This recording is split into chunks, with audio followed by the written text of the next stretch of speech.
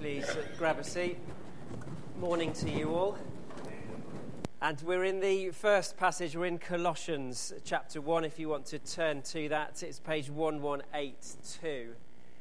And we're continuing in our sermon series looking at worship. And this morning we're looking at the one we worship.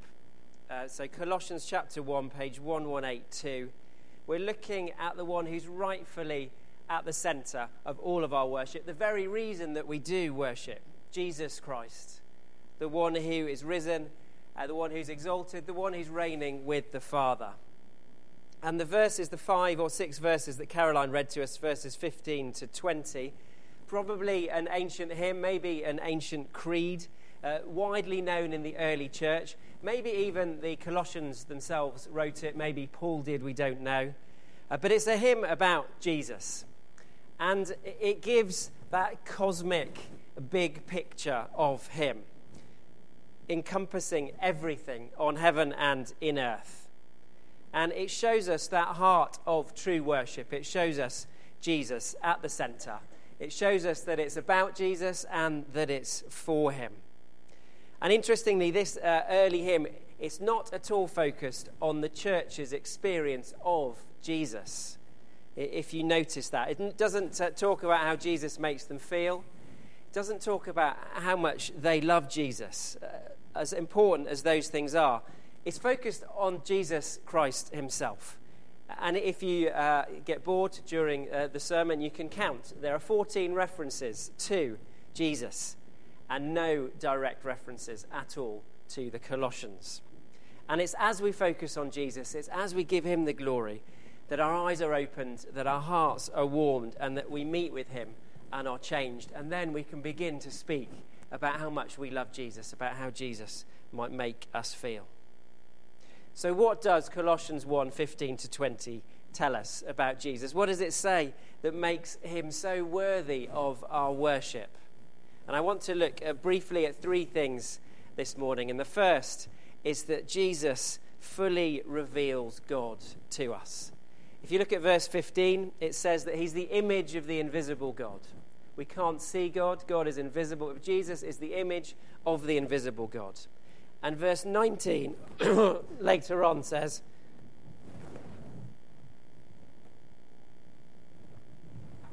that God was pleased to have all of his fullness dwell in Jesus. So Jesus not only reveals God, the image of the invisible God, but he reveals him completely and fully.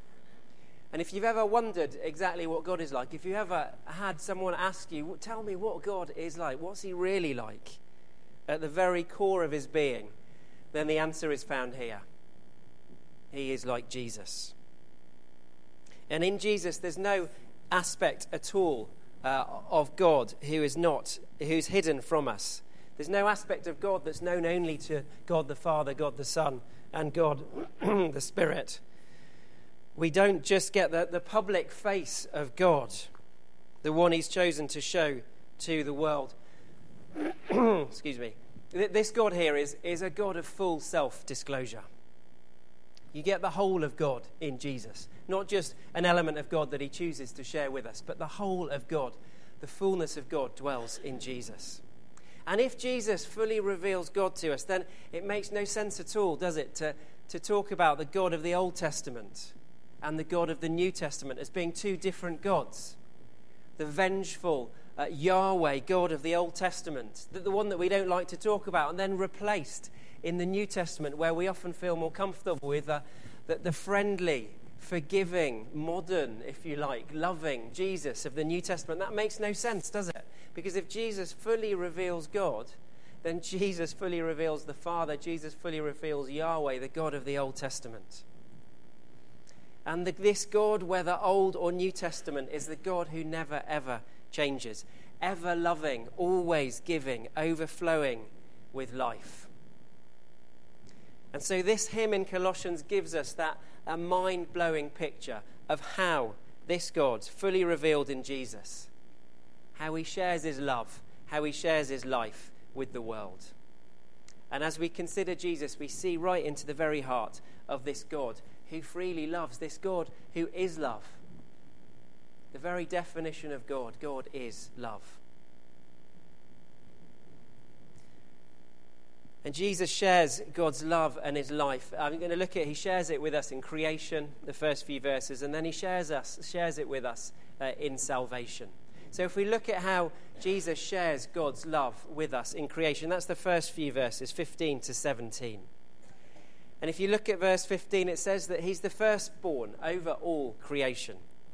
Now, this doesn't mean that in some way he was created by God and so is not eternal, as Jehovah's Witnesses might claim. But Paul means this in the sense that he's prior to all creation. He's the one who's at the head of creation. He's before all things, as it says in verse 17. Because Paul goes on very quickly to say in verse 16, the next verse, that by him all things were created. So he's before all things, and they were all created by him. Everything in heaven, on earth. Visible, invisible, thrones, powers, rulers, authority. Everything that has been created was created by Jesus. And then not only did he create all things, he sustains them all. In him, everything holds together. If you remove Jesus from the universe, quite literally it would explode. Or maybe implode. I'm not quite sure on the science. But he's at the center of everything.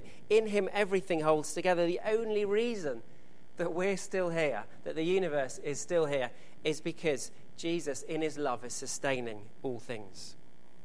And there's one of the great quests in science, in physics, is the so-called unifying theory of everything. A formula that holds together Einstein and Newton and quantum mechanics and all those other branches of physics that I can't pretend to understand.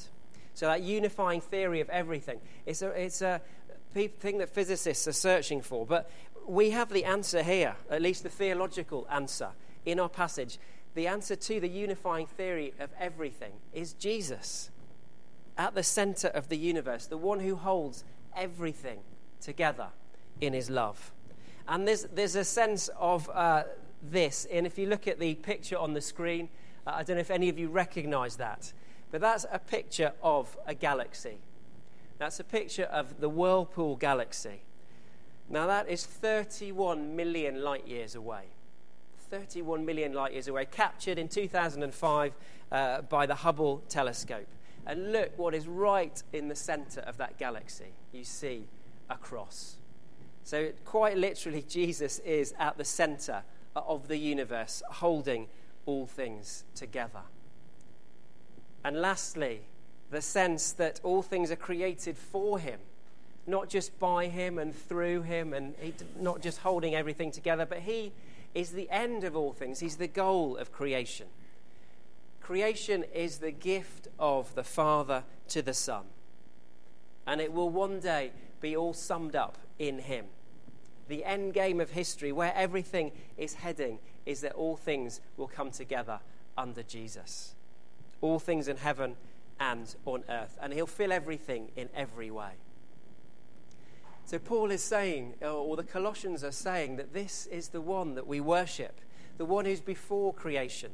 The one who created everything. The one who sustains all things. And the one who is the very goal of human history. And there's a story told of Michelangelo, who once asked by his most famous pupil, Raphael, to comment on a portrait that he was painting, a portrait of Jesus.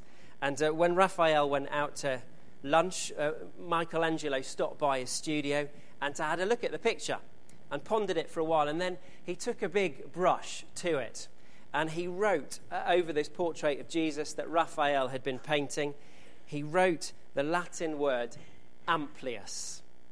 Amplius. And by this, he meant that Raphael must make Jesus larger, bolder, more prominent, outstanding. Because Raphael's Jesus was too small. And I wonder if it's the same for us sometimes. Do we have a Sunday school picture of Jesus? Gentle Jesus, baby Jesus, meek and mild. Or do we have a picture of that cosmic Christ that's talked about in Colossians, the one who fills the universe in every way? And then secondly, and much more briefly, in terms of Jesus sharing God's life and his love with us. He does that in salvation, not just in creation, but God shares who he is and what he's all about, the very heart of who he is with us through Jesus in salvation. Because on the cross, we see deeper than ever into the very being of God. We see truly what he's like. Without the cross, we can never truly know what it means to say that God is love. It's here that Jesus shares God's love and his life with us. And he does this by giving his own life away.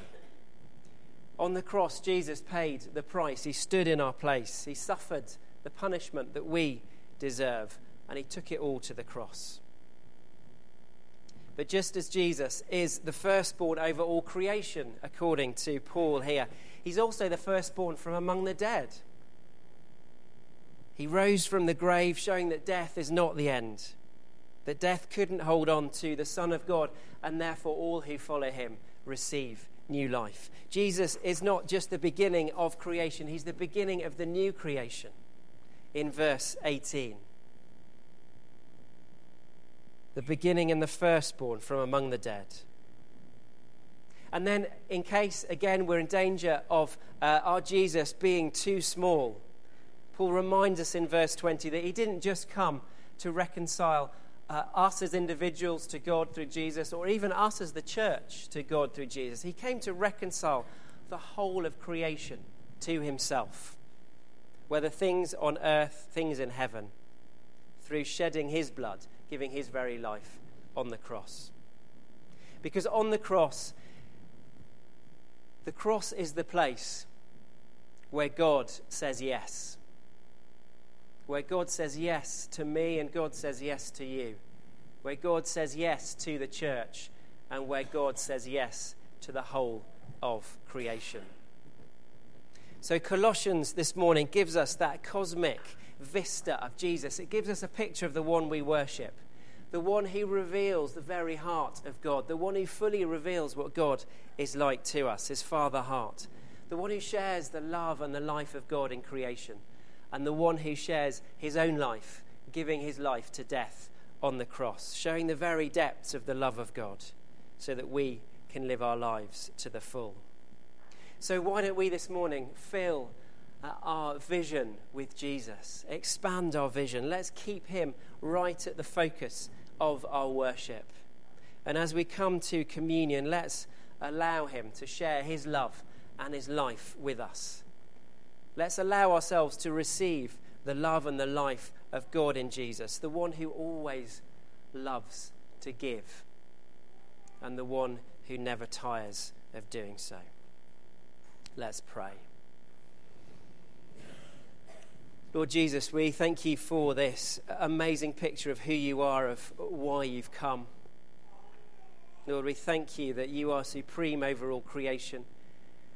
We thank you that if we want to know what God is like, we look at you and we see right to the very heart of the Trinity.